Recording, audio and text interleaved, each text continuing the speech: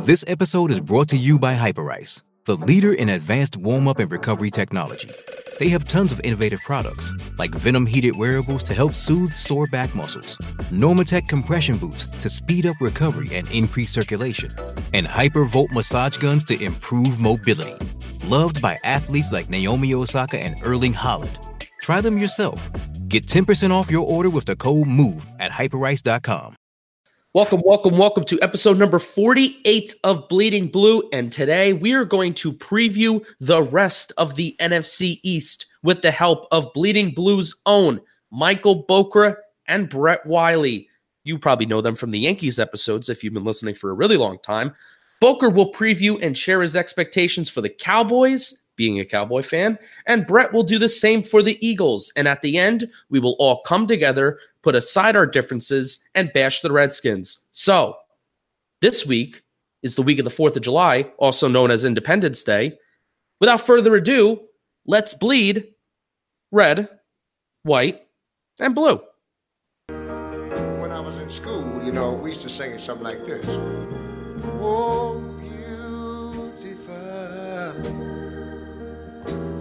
for spacious skies,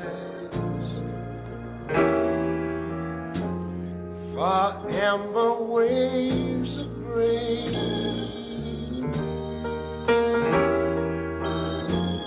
I'm talking about America, sweet America. Oh, Brett, you didn't do your Barracuda thing. Ah, sorry, I forgot. We haven't done this in a while. I know. What do you mean? We did it like 3 weeks ago, you and me. I probably didn't do it then either. Oh, wow. That is true. I didn't remind you of that. Yeah. I didn't remind you of that. How we doing, fellas? It is the three of us. It is Brett. It is Michael Bokra. It is Justin. This is a podcast called Bleeding Blue. We typically have, it is David and myself, David _Powis on Twitter. This is a Giants podcast, a New York Football Giants podcast. But today we are previewing the rest of the NFC East. You two are fans of the Cowboys and Eagles, and we just simply don't have a Redskins fan on the Bleeding Blue team. So here we are. This is the team today. This is the group. How we doing? I'm doing pretty good, Justin. I'm actually watching the Yankee game as we are doing this podcast, so it's going pretty good so far. We're recording this on a Saturday. It will be released on Monday. I ask you nicely that because you are watching the Yankee game, do not give us any updates on the Yankee game because people will be listening to this on Monday. So if you give us updates on things that happen on a Saturday and then you preface it with breaking news, it's actually not breaking news. Hey, Justin. What?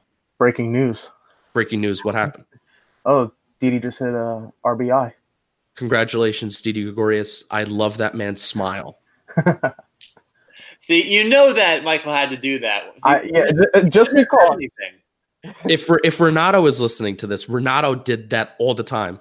Renato would be like, breaking news. And I'm like, Renato, this podcast is not being released for another 3 days. It is going to be the furthest thing from breaking news. Yeah. Brett, how are you? I'm doing well. I'm actually also watching the Yankees-Red Sox game because seeing baseball in London, awesome. You got the folks I'm the one wearing a Yankee. Boker, are you wearing a Yankee shirt right now? I'm wearing a Cowboy shirt. Are you wearing a Cowboy shirt? I'm the only one wearing a Yankee shirt, and I'm not actually watching the game. Yeah. I would get too distracted if I was watching the Yankee game. But what do we want to talk about next? We want to talk about housekeeping, so we'll do that. I checked the Apple as of Saturday afternoon. Our podcast has 49 5-star ratings. We are one away from 50, and that is going to be big time when we get to 50. So if you would like to be the 50th 5-star rating on the Apple Podcast app, please do. I will love you forever. Tell me that, hey, I was the one that left the 50th rating, and I will love you forever. Or we may even do some sort of gift because there is a development of Bleeding Blue that I don't want to share yet because it's not official, but there may be ways that we can actually give out something to people that leave reviews or have some sort of contest. So that would be a good idea. That may be happening, and Boker and Brett know what I'm talking about, but nobody else does. So follow me on Twitter at jpenix74. Follow David, who is not here, on Twitter at David_Powis. Follow Brett on Twitter at CoyoteWeather10. Follow Boker on Twitter at mbokera, and follow the podcast on Twitter at bleeding_blue. This is a dead period for football, so we're gonna have some fun episodes, Bleeding Blue, and this is one of them. We may have a fantasy football episode soon, and we have a really fun summer plan. So let's just get into it. I feel like I usually spend more time on housekeeping. I first do want to talk about, this is the week of the 4th of July, Independence Day. I put out a Twitter poll saying, like, what's your favorite holiday? And I really do feel like the 4th of July was kind of getting shat on a little bit. And here's the results so far. Like, what's your favorite holiday? We've got 107 votes. Oh, it's final. 107 votes, 50% Christmas, 15% 4th of July, 30% Thanksgiving, 5% other. There's only one right answer, Christmas. What's the right answer? Christmas, okay. Yeah, obviously the best holiday. I agree, Brett. It's the greatest and oldest holiday. I kind of do like 4th of July. As the years have gone on, I have spent less time outside. I think this is like the second time in a couple weeks that I've said to our listeners that I hate the outside world, but it's too fucking hot. It's too hot. Like, I was outside talking to one of my friends today for like 5 minutes, and I'm like, I need to get inside. I need to get inside. Justin, I'm the exact same way. I like when it's like really hot out, and even like when it's just like a sunny day, I don't like being out there. I don't like the sun beating on me. I just don't like it. I'm always inside. Hopefully I change. Hopefully I maybe can spend some more time in the outside world this summer and I can get used to the sun, but that's probably not going to happen. Michael Boker doesn't like fireworks, and nobody knows why. And he doesn't like anything good. Probably hates puppies too. He's a Cowboy fan, so he doesn't like anything nice. Well, he's evil. Inherently evil. Being a Cowboys fan, inherently. Boker, tell us why you don't like fireworks. No, I like fireworks. I was just with you at a fireworks show last night. That is true. So, I know that you don't like fireworks, and that's why you won't go with us. We do like a huge thing with our group of friends the day before 4th of July, where there's this Seawarren Park in New Jersey. They have this big fireworks show, and Boker never comes, and we really want him to come.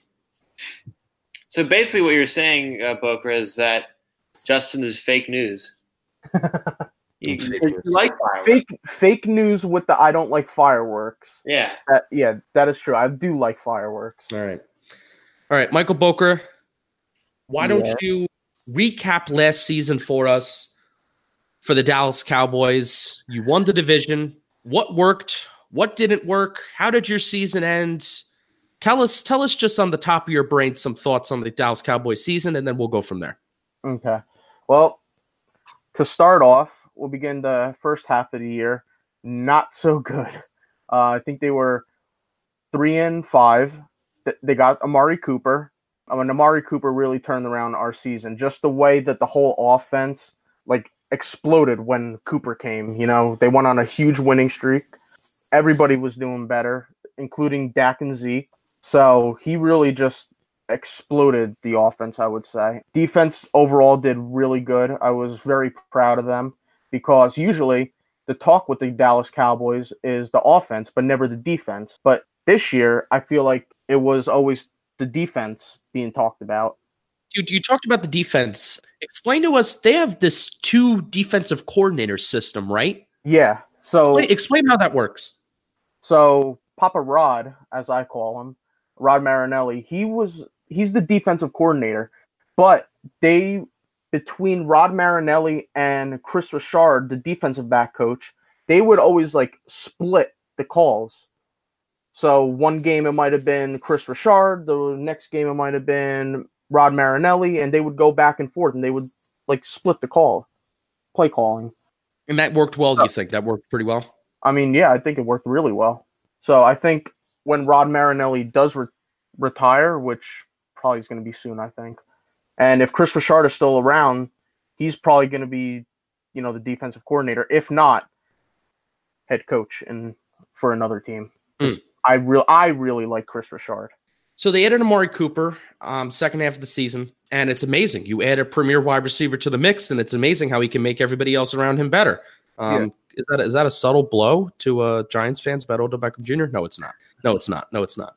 But made everybody else around him better. How did he make everybody else around him better? Like what? So obviously, the Cowboys dramatically improved, and they went from a 3-5 team to going on to winning the division. But what did Amari Cooper allow everybody else to do? How did he maximize everybody else around him? So I think before Amari Cooper, defenses were taking out the best player on that offense, which was Ezekiel Elliott. They would stack the box and they would leave their corners one-on-one to cover these, I guess, average at best wide receivers. And their defense would be winning because you stop Ezekiel Elliott and it was pretty much over. So Amari Cooper, when you bring Amari Cooper in, he brings the explosiveness and everything opens up around him. You start doubling Cooper, taking guys out of the box that when Cooper's double teamed or triple teamed, you just hand the ball off to Zeke and let him go eat. That rhymed. I really like that.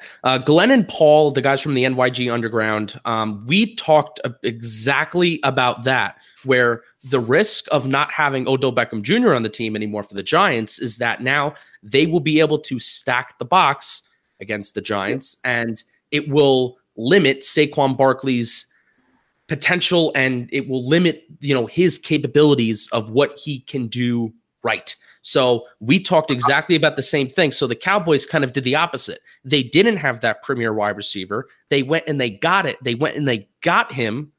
And then he was able to, I keep on using, I feel like there's a better word than maximize, but he was able to utilize. Okay. We'll go with utilize. Amari Cooper, when they brought him in, he was able to help, utilize the strengths of the offense. And kind of the Giants have done the opposite. They have lost their premier wide receiver. However, I do think the group that is Sterling Shepard and Golden Tate, and add Cody Latimer Cody Latimer / Corey Coleman / Darius Slayton, I think that group is stronger than what the Cowboys had before Amari Cooper got there. So take these things with a grain of salt. But again, just analyzing this through the Giants. So Michael Boker, so the Cowboys wound up beating the Seattle Seahawks in the wild card round. Congratulations, you won a playoff game. And then you wound up going to Los Angeles, and that was basically going to be another Cowboy home game since there is no such thing as home field advantage in Los Angeles. Yes. And you lost. So end of the season, pretty good season. You won the East. You're feeling good. Let's talk about your offseason. Off-season acquisitions. Recap free agency for us. What were your biggest moves, whether it's the draft, free agency? Give us like your top two or three acquisitions that you had in the offseason. All right, so top two would definitely be Randall Cobb, the wide receiver from Green Bay, and Robert Quinn, the defensive end, former Los Angeles Ram and former Miami Dolphin. Those were the two biggest. And I'm going to throw out a third one because I really like this pickup. I think it's an underrated pickup. Dallas brought in former defensive tackle from the Houston Texans, Christian Covington. I like him. I also like him. He's a fucking hog. Really like him. So yeah, those were the three best acquisitions that Dallas got in the offseason. Which one are you most excited for? I think I'm most excited for Randall Cobb, to be honest with you. Randall Cobb, in order of the three that I mentioned, it would probably be Randall Cobb, Robert Quinn, and Christian Covington. All right, so Cowboys are certainly in a very interesting position heading into 2019. I feel like there's everybody and their mother is on the last year of their contract on that team. Yeah. So biggest storylines heading into the season. What's your biggest storyline heading into 2019, Boker? I might have just kind of spoiled it, but talk to us about that storyline that they have. This upcoming season, I think, is going to make or break the Dallas Cowboys simply because they have so many key pieces that are going to be free agents after this year. Dak Prescott, Ezekiel Elliott, Amari Cooper, Jalen Smith, and Byron Jones. 5 top guys that are going to be free agents. And with the cap space that Dallas has, they have to do a phenomenal job maneuvering people around, cutting the right people, getting rid of these people to try to get as much cap as they can to sign these people, because Dak's going to get at least right now $32 million. Brett, what was Carson Wentz's contract? How much is he getting per year? 32. He's getting 32 a year? Yeah. All right, so Carson Wentz is getting 32, so you would think that Dak Prescott's going to want more, right?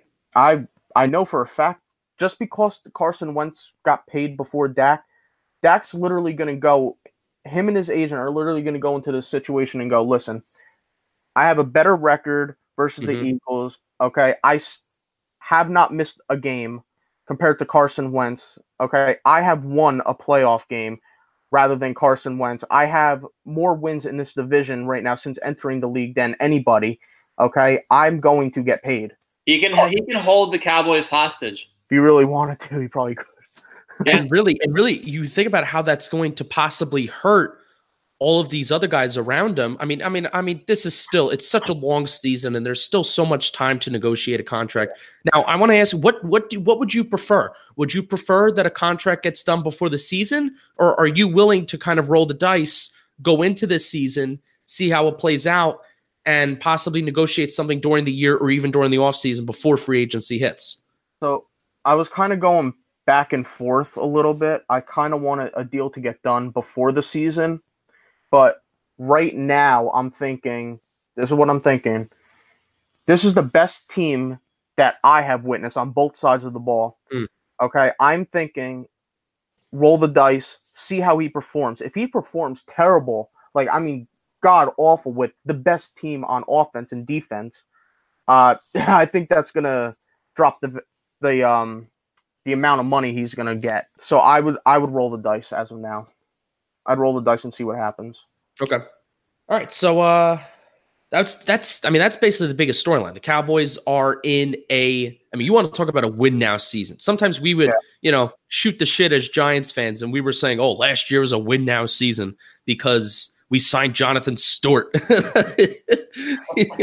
Sometimes we would just fool around. We throw that term around so much as fans, like, oh, it's a win now, win now, win now. You want to win now, right? You want to talk about a win now team that actually has to win now. All capitals, win now, with an exclamation point. With an exclamation point, maybe 2 exclamation points. Yeah, and it's bolded and underlined. Yes. Yeah.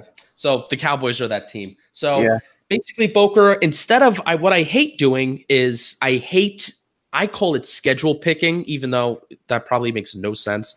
I hate there's a way to do it that's good. And for example, the Just Giants podcast and the Just Giants guys, they actually did this. They went game by game and they gave this is a win in pencil. This is a win in pen. This is a loss in pencil, a loss in pen. Based off of, the game, and they talked about the game. I could see the team being in this situation. There's a way to, pick games and I think the Giants are going to win this game. I think the Giants are going to lose this game. There's a way to do it that's good, and there's a way to do it that it's so annoying. And it's like, how can you predict the future? But I've heard other podcasts go, oh, week 1, I think the Giants are going to win. Okay, week 2, I think we're going to lose, and then we're going to lose again. And it's just like you're just picking games, just spewing out bullshit. So instead of asking you to go through each game, or instead of just asking you, look at the Cowboys schedule, tell me how many games are they going to win, I want to ask you, how many wins do you see this roster getting in 2019? When you look at this roster, how many wins do you see this roster getting in 2019? Meaning, what's the potential of the roster? I don't do that. I hate going game by game because I don't even do that with the Giants.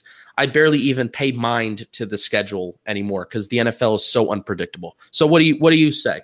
I think 11-5 with the schedule that Dallas has is a really good number for them to have. 11-5, I'm calling. All right. Cowboys Giants history together. They've had a total of 114 meetings. The Cowboys all-time series, they are winning the all-time series at 66-46 and 2 ties. Postseason results, Giants 1-0, 2007 divisional round where we went on to win the Super Bowl, baby. The largest victory Cowboys had, 52-7 in 1966. Do you think that the largest victory is going to be occurring this year, Bokra, where they're going to break that record from 1966? No, I do not. No? Okay.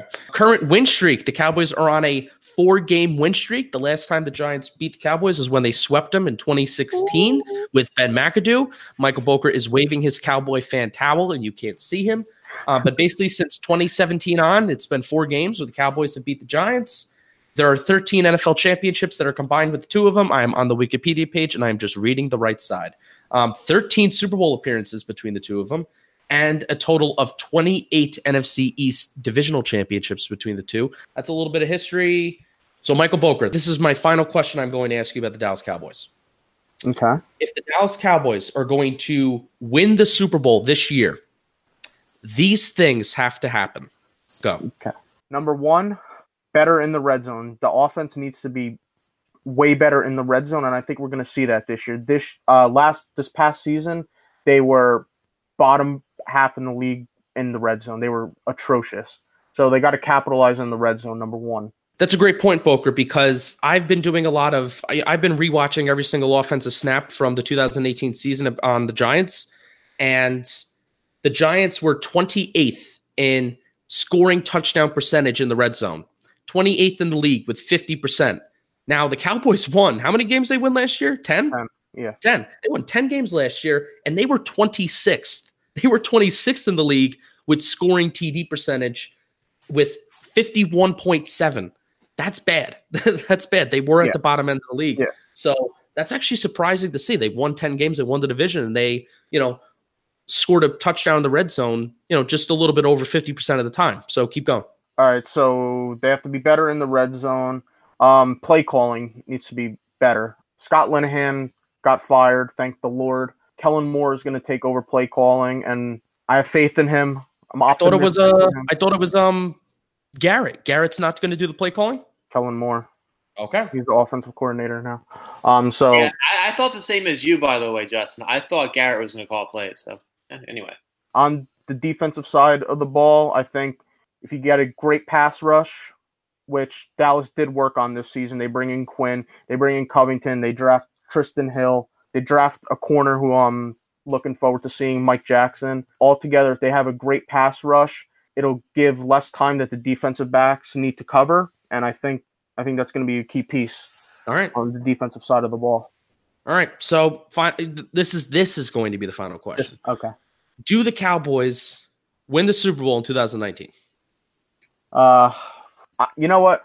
For shits and giggles, and because this is the best team that I've ever witnessed, I'm going to say, hell yeah, we're going to win. Go Cowboys. And that way I could go to my grave happy. There you go. All right. Go to your grave happy. Hell yeah. I need to see one. And this is the year. I'm telling you. Boker has been waiting 20 years.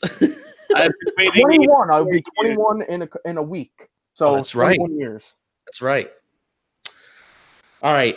Brett, we are moving on to the Philadelphia Eagles. The Eagles. Say it correctly. The Eagles. All right. I'm out. You're out? All right. Peace out. Brett, recap last season. We're going to basically do the same format that I did with Boker and the Cowboys. Recap last season, what worked, what didn't, what happened last year. There's 2 major themes of last season. Well, the major one was injuries. They started early and rapidly. We really piled up injuries from the very first couple weeks.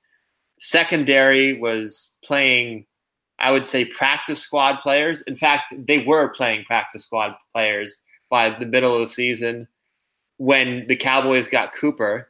So that's why he lit it up in some of those Eagles games, because he was facing absolute scrubs. I mean, that's just the fact of the matter. I mean, it's an excuse, but it's also the facts. But overall, even with the actual starters in there, a ton of inconsistency, not getting it done in the red zone like they did in 2017, 2018 season, not getting it done on 3rd and long defensively. We would allow third 15, third 20, allow those first downs. One comes to mind, 4th and 15 or so against the Titans. All we needed was a stop to win the game, and we couldn't get it done. And we had a 3-touchdown lead going to the 4th quarter against the Panthers. Couldn't hold that. There were so many wins that we just gave away.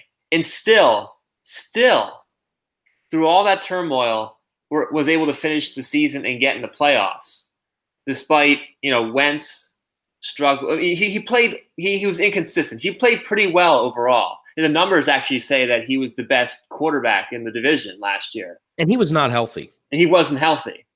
So he clearly rushed himself back. This offseason, he's getting back to being his 2017 form. So I'm real excited there. But Foles, again, played a huge part last season when Wentz went down again. And he came in and rejuvenated the team. That's what he does. And I kind of caution the Jaguars that way, that Foles might not be your franchise savior, but I digress. I want to say something about Foles. Yeah. I go to school in Philadelphia. I go to school in St. Joe's, and I was here when they won the Super Bowl, and it wasn't fun for me, but just seeing the city, it was special. And Nick Foles is a top 3 Philadelphia sports hero. Oh yeah, of all time. Mm-hmm. Put him up there with Rocky Balboa, and he's not there. He's not on the team. Like they just had to let him go. And that is crazy. He is a top 3 Philadelphia sports hero of all time. All time. And that's not really saying much. But the fact that they just had to let him go, I think it's one of the craziest stories. Like we'll look back on that like 50 years from now, just like how that happened. And we're going to just be like, I can't believe all of that happened. Even that little run that they had, before the double doink, you're still thinking to yourself, holy shit, is this a destiny thing again? So I just think that's crazy. Yeah. Yeah, certainly. It certainly was. It sucked. A lot of fans really did not want to let Foles go. And it's just, there was no realistic way to keep him because he was going to get franchise quarterback type of numbers in terms of his contract. And the Eagles, no sane person would have signed him back up for that, obviously. And when Wentz is right, and this is the thing, when Wentz is right, when he's healthy, he has to be right. He has to be healthy. He is a top 5 quarterback in the league. He is. Certainly. He's so good. He's basically Aaron Rodgers when he's healthy. Yeah. Yeah, he is.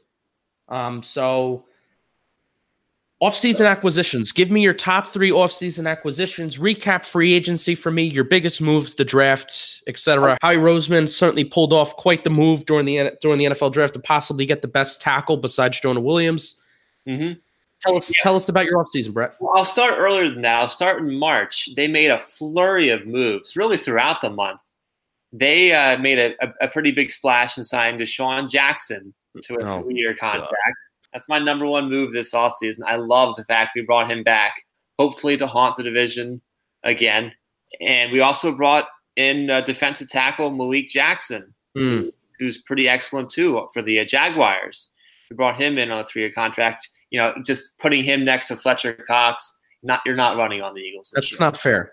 Just not going to happen. It's not fair. So that's it, and I think maybe a little bit of a underrated move that happened a little later in the offseason to kind of supplement that defensive line was the signing of linebacker Zach Brown, not the band, but not the band, the linebacker. So a 1-year deal from the Redskins.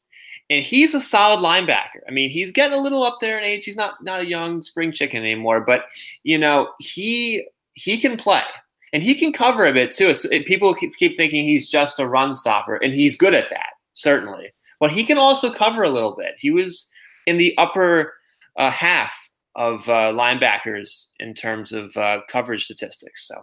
So that was a good signing. The draft, I think you mentioned, obviously, Andre Dillard was a good pick at 22nd. Not sexy, but honestly, where you are, teams like the Eagles don't draft sexy players because they're going to be later in the first round, and they're just kind of creating depth. I mean, everybody really that they picked, except for maybe Miles Sanders, is just depth. Right. These guys aren't going to play a whole lot. Yeah. They're not coming to these guys like, please save us. Yeah. No, they're backups, which they should be. That's healthy. Right. So the Eagles have their franchise quarterback locked down for a few years. They're coming off Super Bowl victory 2 years ago, made the playoffs last year. Carson Wentz is hopefully going to be healthy heading into the season. You got Deshaun Jackson back. The band is back together. Mm-hmm. So what's your biggest storyline heading into the season? So, basically everything is looking pretty good in Eagle Land, right? Everybody's there. So what's the biggest storyline heading into the year, Brett? Biggest storyline is staying healthy. It cannot be the third year in a row. Because honestly, even the year we won the Super Bowl, we had a ton of injuries. You lost your quarterback. What? You lost your quarterback. Well, yeah, but in a bunch of other starters too. But yeah, the quarterback's the most important, certainly. But last year we had even more injuries. That trend can't continue. To compete in this division with a great Cowboys team, we need to stay there's no team that's going to stay completely healthy. That's unrealistic. But mostly, we can't be losing most of our major starters in every position group. That can't happen. So that's my main key. I think if that happens, I think it'll be real close in the division in terms of who wins. I think the Eagles roster is very strong. I would agree with you. Do you want to say something? Yeah, I wanted to ask you when you were recapping the draft, but how do you feel about that receiver you drafted, Arcadia Whiteside? JJ Arcega-Whiteside, yeah. Well, that's a name. Wait, say that in a name. That's a great name. JJ Arcega-Whiteside. Say that 3 times fast. That 3 times fast. No, you're no fun. All right, what do you think of him, Brett? I like him a lot. I also like him a lot. He is a very jealous receiver, in the mold of some of the other receivers we have right now. And, I think he is going to be an excellent fourth receiver for us. A guy that you bring in that contributes not a whole lot, but like I said, he's depth. And what about Miles Sanders? A little bit concerned about him. He hasn't been playing a whole lot in training camp, at least in the early part of the training camp, sort of the voluntary stuff. But assuming we can get him on the field and he's healthy, he's a dynamic playmaker. The only concern, even if he's healthy, the only concern I have with him is his fumble issues. In college, I'm a Penn State fan, so I watched him a lot. He fumbled.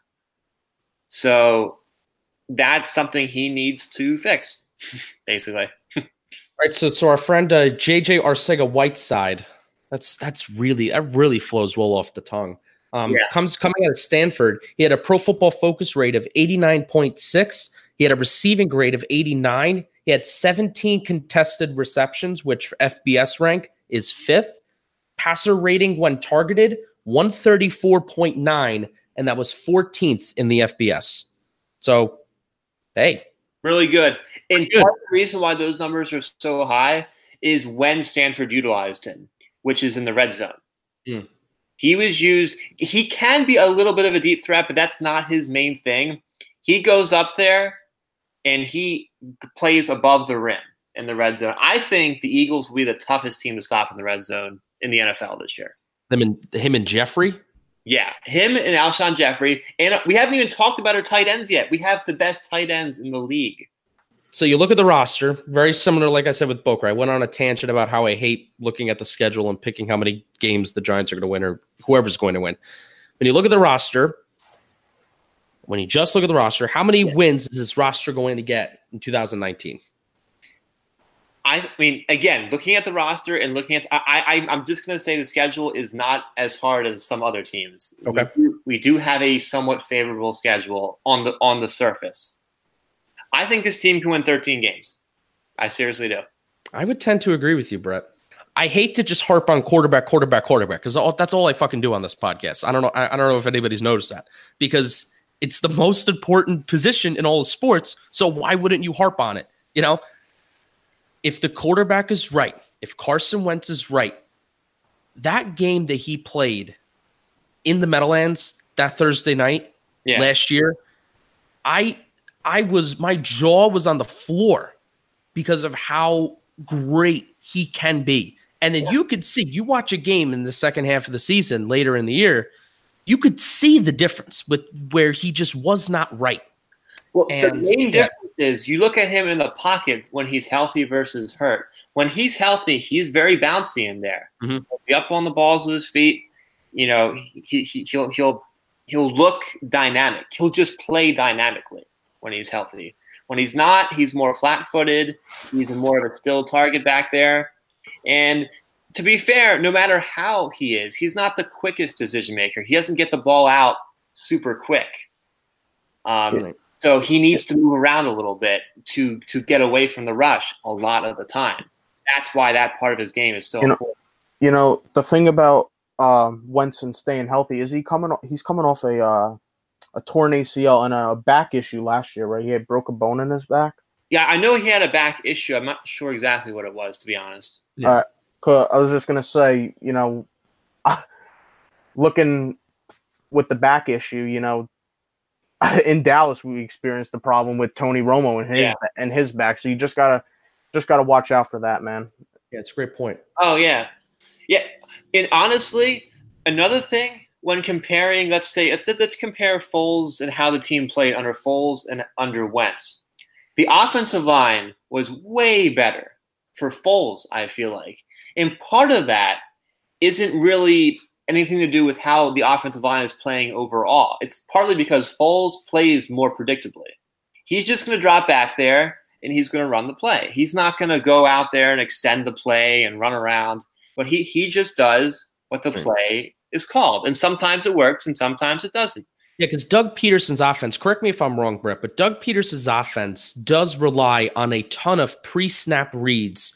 And if you aren't going to extend plays like Carson Wentz has the capability to do, most of the time, you know, and you see this in a lot of offenses, Eli Manning and Pat Shurmur are sometimes guilty of the same thing, where Eli will pre-select who he's going to throw the ball to, because I think he was brainwashed by Ben McAdoo that's what he's going to do. Neither here nor there. Nick Foles did that. Nick Foles and Doug Peterson's offense is designed to do that, and Nick Foles doesn't have that same mobility. So that's what kind of happened, correct? Yeah. Peterson simplified a lot of things, and it really worked impressively. Yeah, utilizing guys moving in motion pre-snap. Is a safety moving? Is the linebacker moving? Who's following who? Yeah. Et cetera, et cetera. So yeah, honestly, I don't want to carve on the Super Bowl too much, but he outsmarted Bill Belichick in a lot of areas in that game, in terms of just little things the Eagles would do. Again, it's a couple years ago now. We're going on 2 seasons, but you know that I think Peterson is a shockingly good coach. Yeah. Again, compared to what people thought when they first hired him and where he is now, right. He's a shockingly good coach. The only reason why I would maybe disagree with you for 13 games that the Eagles win is because the NFC East, I think it's going to be tighter. I'm not going to say it's going to be, you know, all these teams are going to be 8-8, 9-7, and they're all going to be slugging it out towards the end of the season. But I think the Giants are going to be slightly better than they were last year. I think the Cowboys, Cowboys, they finished up 10-6. So, I mean, that's a pretty damn good record. So they're probably still going to be winning 9, 10 plus games. And then, you know, the Eagles, if their quarterback is right, they're probably going to be resuming what they did 2 years ago during the regular season. So it's going to be tighter. I think if you look at the roster, this roster could be a 13-win roster. And I think you're right. Howie Roseman is one of the most forward-thinking GMs in the league. And if you were to just listen to this podcast and listen to this segment, you would think that I'm an Eagles fan. You're a fan of how the Eagles build the roster, though. Yes, I am a huge fan of how they've gone about their business. When they had an opportunity to go and get their quarterback with having a top 3 pick, or they actually moved up. Didn't they move up? Oh, big time! They moved up. Yeah. They moved from the middle of the first round all the way up to number 2. Yeah. So I envy that. That they saw their guy, they went and they got their guy, and now they have, they've won their Super Bowl with their quarterback on their rookie deal, and now they're just all they have to do is just cut and paste some pieces around them to perfect the roster. I think it's brilliant, and I'm hoping the Giants can figure it out with Daniel Jones in the same fashion. So first meeting between the Eagles and the Giants, the Eagles and the Giants. October 15th, 1933. The Giants won 56-0. That was also the largest victory either team has had against each other. Brett, do you think that there will be a larger victory this season, larger than 56 points? No. I just thought I'd ask if you're going to. I bet. Who knows? No, it's not going to happen. That's hard to do. That's hard to do anywhere against any team. I wasn't also seriously. When do I actually ask a pretty serious question? It's rare. I like to be a wise ass a lot. Their latest meeting was November 25th, 2018. The Eagles won 25-22 in Philadelphia. Cody Parkey hit some 60-yard fucking field goal to win the game. That was very heartbreaking. They have a total of 174 meetings. We are tied, Brett, 86, and 2 ties. I know that because it's funny. You guys had a huge lead at one time in the all-time series, but the Eagles in the 2000s have made all kinds of ground up. Yep. Postseason results were tied 2-2. Longest win streak. The Eagles at one point had 12 straight victories against the Giants, 1975 to 1981. Giants were miserable in the 70s, and then Bill Parcells came in 1981, and things kind of switched up a little bit. The Giants had a win streak of 9 games, 1938 to 1942, and 1997 to 2000. Current win streak right now stands at 5 games in a row for the Philadelphia Eagles, and that is it in terms of the history. This is going to be one of my final 2 questions for you. Yep. If your team is going to win the Super Bowl this year, Brett, these things have to happen. Okay, so besides what I've already said about staying relatively healthy, I think the secondary is a big key because we've had a lot of injuries there in the past. So because of that, we have a lot of players in that secondary, the first stringers and second stringers that have seen significant action. So if those defensive backs can play and use that experience to up their game in the coming seasons, or this coming season anyway, I think that secondary could be real good and provide some needed cover on the back end when, again, the defensive line is going to be dominant, but when they don't get there, the secondary needs to step up like I think they can. We have good safety play, but the corners, of course, need to hold up their bargain too. Will the Philadelphia Eagles win the Super Bowl in 2019? Boy, you know what? There's no reason they don't. There's no reason they can't anyway. There's no reason they can't win the Super Bowl, so I'm going to say yes. Well, fellas, only one team can win the Super Bowl, and both of you say that your teams are going to win the Super Bowl. So that's tough. Yeah, that's a tough. You know what I'd love to see. I would love to see Cowboy Eagles NFC Championship. I would love it. It actually couldn't possibly get better than that. It couldn't, especially with the rosters that both our teams have. Yeah, and it certainly could happen. Again, it's like there's no reason that couldn't happen. And this division is just going to be a dogfight. It's literally going to be sluggers just punching away. Yeah. Do you see, as a Cowboy fan and Eagle fan respectively, do you see there being any chance that the Giants are competing for either the division title or a wild card? I would say it's highly unlikely. There's some talent on the Giants. I'll give you guys that. The guys have some talent. But it's going to be tough, again, with the 2 really great rosters at the top of the division. Yeah, and I think, can argue either the Eagles are going to win the division or the Cowboys are going to win the division, and one of those one team is going to get the wild card pick. Either Cowboys or Eagles get the wild card, and one wins the division. What do you two think of Daniel Jones? He hasn't stepped foot on an NFL field, so I'm not going to be criticizing him or praising him until he steps on the field. That's a cop-out. Nobody likes a cop-out. I think he has the potential to be a solid NFL quarterback. He has potential. Maybe like middle of the road, like just barely in the top 15, but like 14 or 15. I think he has potential to be in that range. All right. Let's move on to the Redskins. I'm trying to cram and look at some things the Redskins did during the offseason. Basically, Do we see the Redskins imposing on any of our 3 teams this season? Brett, you could go first. Boy. I mean, I have never, ever been scared of the Redskins. Now, to be honest, they've beaten us a few times in a row, a couple years ago, so that happened. But overall, no. I mean, their defense, I think we mentioned that. The defense is solid, and that could keep them in some games. Division games are tough. They're always tough. But, I mean, that's our first game is at home against the Redskins. So we're not losing that. That's just not happening. It couldn't happen. So we'll just put that on the table. And I don't know when we play the Redskins next, but yeah, I don't view them as a threat.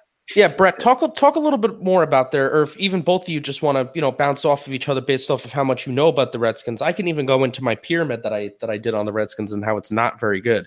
Talk about how their defense is strong and how their offensive struggles could possibly hurt their defense. And Giants fans have been, we've seen, as Giants fans, we're familiar with this kind of talk as well. What I was going to say is, while their offense doesn't have much in terms of playmakers, their offensive line is actually good when healthy.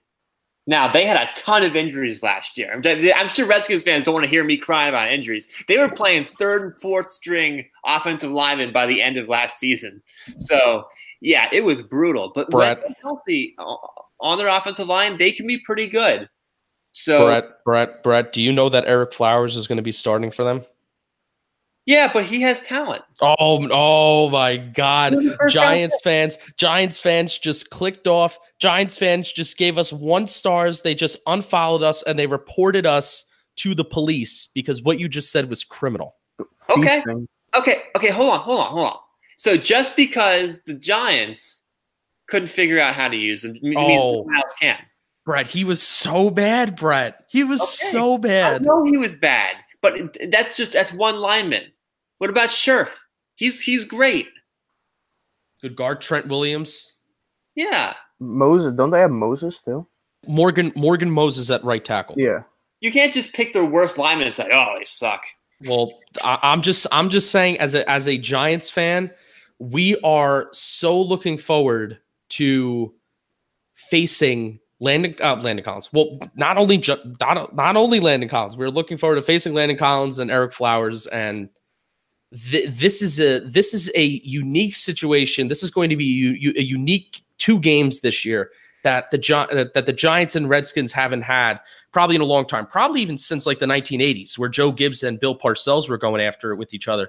1980s and maybe 1990s, where there is like strong feelings and emotions attached to this game. The Redskins also have Dominique Rodgers-Cromartie. They're taking all of our sloppy second leftovers and they're trying to form it into their own football team now. Well, however, Dominique Rodgers-Cromartie is good. The sloppy second leftover. I love DRC. DRC can probably still, run a 40 around the same that Saquon Barkley can. I mean, because he's that good. Wait, what was that Snapchat that he had that one time? I think it was like after practice, and he put something on a Snapchat story that said, "I'm about to go get my pickle tickled" or something like that. He made like a sex joke, like I'm about to, he's about to get it, and I think that was very funny. And a lot of Giants fans, we loved him after that. It's like, you go get your pickle. You go get your pickle tickled, Dominique Rodgers-Cromartie. What does that mean exactly? I don't, Brett. I'll tell you when you're older, and I'll tell you after the podcast. How about that?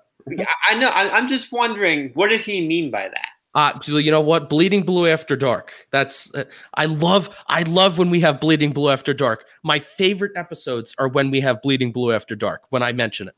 Yeah. I love it. All right. So let's break down the Redskins briefly here.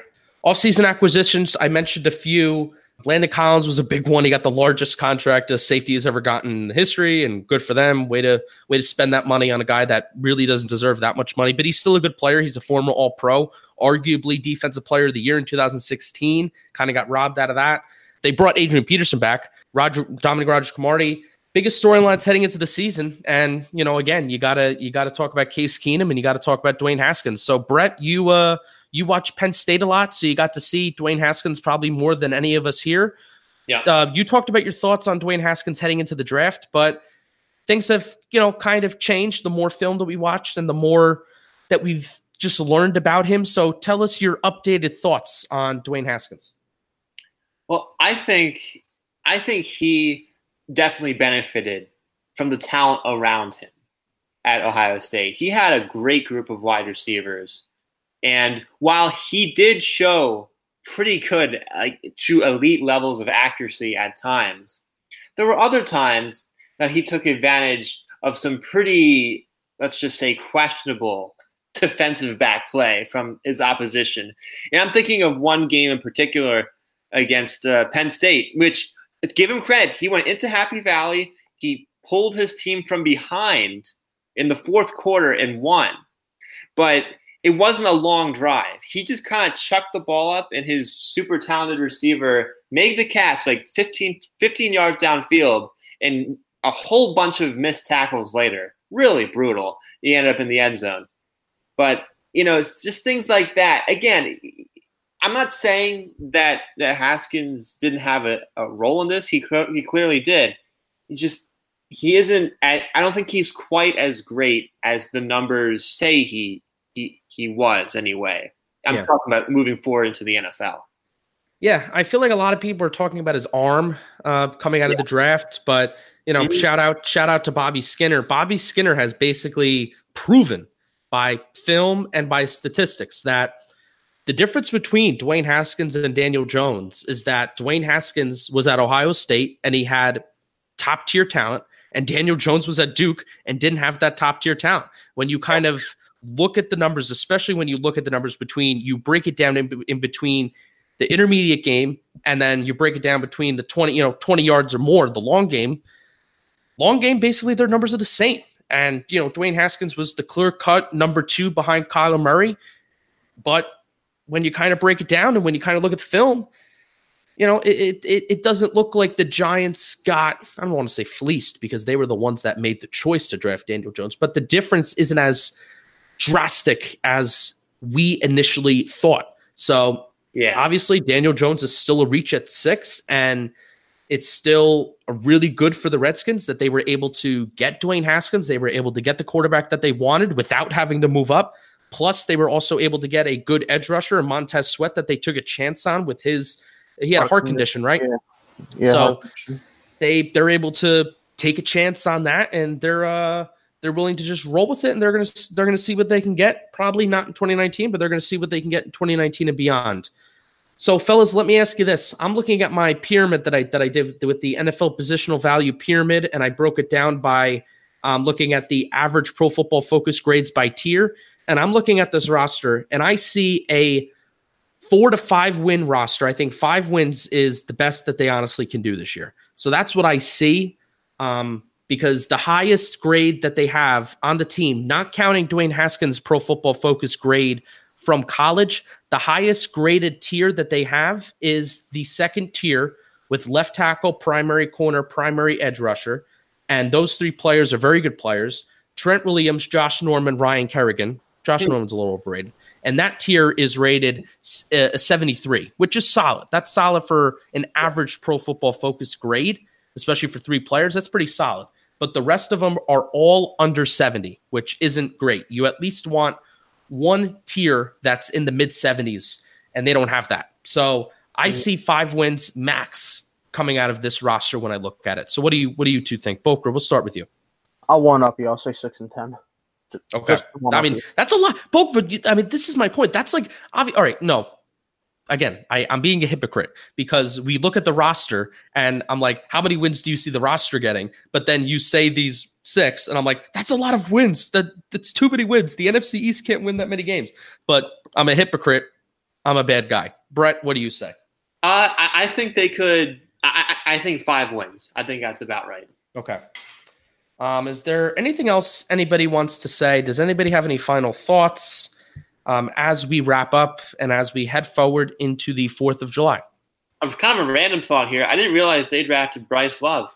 That's actually an under the radar big name there. Any relation to a Julian Love, a Giants slot corner that we just drafted? I don't know. Any relation? They probably don't have any relation. Yeah, but yeah, Bryce Love was a big time name in college until last year. So. What's a position? School? Stanford running back. Stanford running back. Who fucking cares? What round did they draft him in? Not sure. Did they draft him in the top second or third? Second or third? That's when you draft a running back. Yeah. At Dave Gettleman. All right. That's David Powis. He yelled at me because he says every single episode I work in how I disagreed with the 2018 draft pick with Saquon. And there I did it. I just did it right there. Where I was like, that's when you draft a running back. Damn, if he listens to this, he's gonna be so pissed. No, Speaking of running back, Dallas drafted a running back in the 4th round who I'm really, really looking forward to seeing. They drafted Tony Pollard. Hey, the phone's ringing. Who's gonna get it? Whose phone is ringing? What song is that? Oh, you never seen Impractical Jokers? I've never. Oh no, I mean I watch it sometimes. Oh yeah, they did a bit where they had that ringtone go for one of the punishments. It was pretty fun. Okay. So if you watch Impractical Jokers, you get that joke. Congratulations to you if you understand that joke. All right. Anybody else have anything to say? I do not. Okay. I do not. Poker. Okay. Keep on bleeding blue. Thanks for listening. Give us 5 stars in the Apple Podcast app. I will love you forever. Brett will love you forever. Michael will love you forever. And we will see you next week. Happy 4th of July. Happy Independence Day. Don't blow your hand up doing fireworks like somebody else we know and that we're very familiar with the Giants. Peace out. Thanks for listening.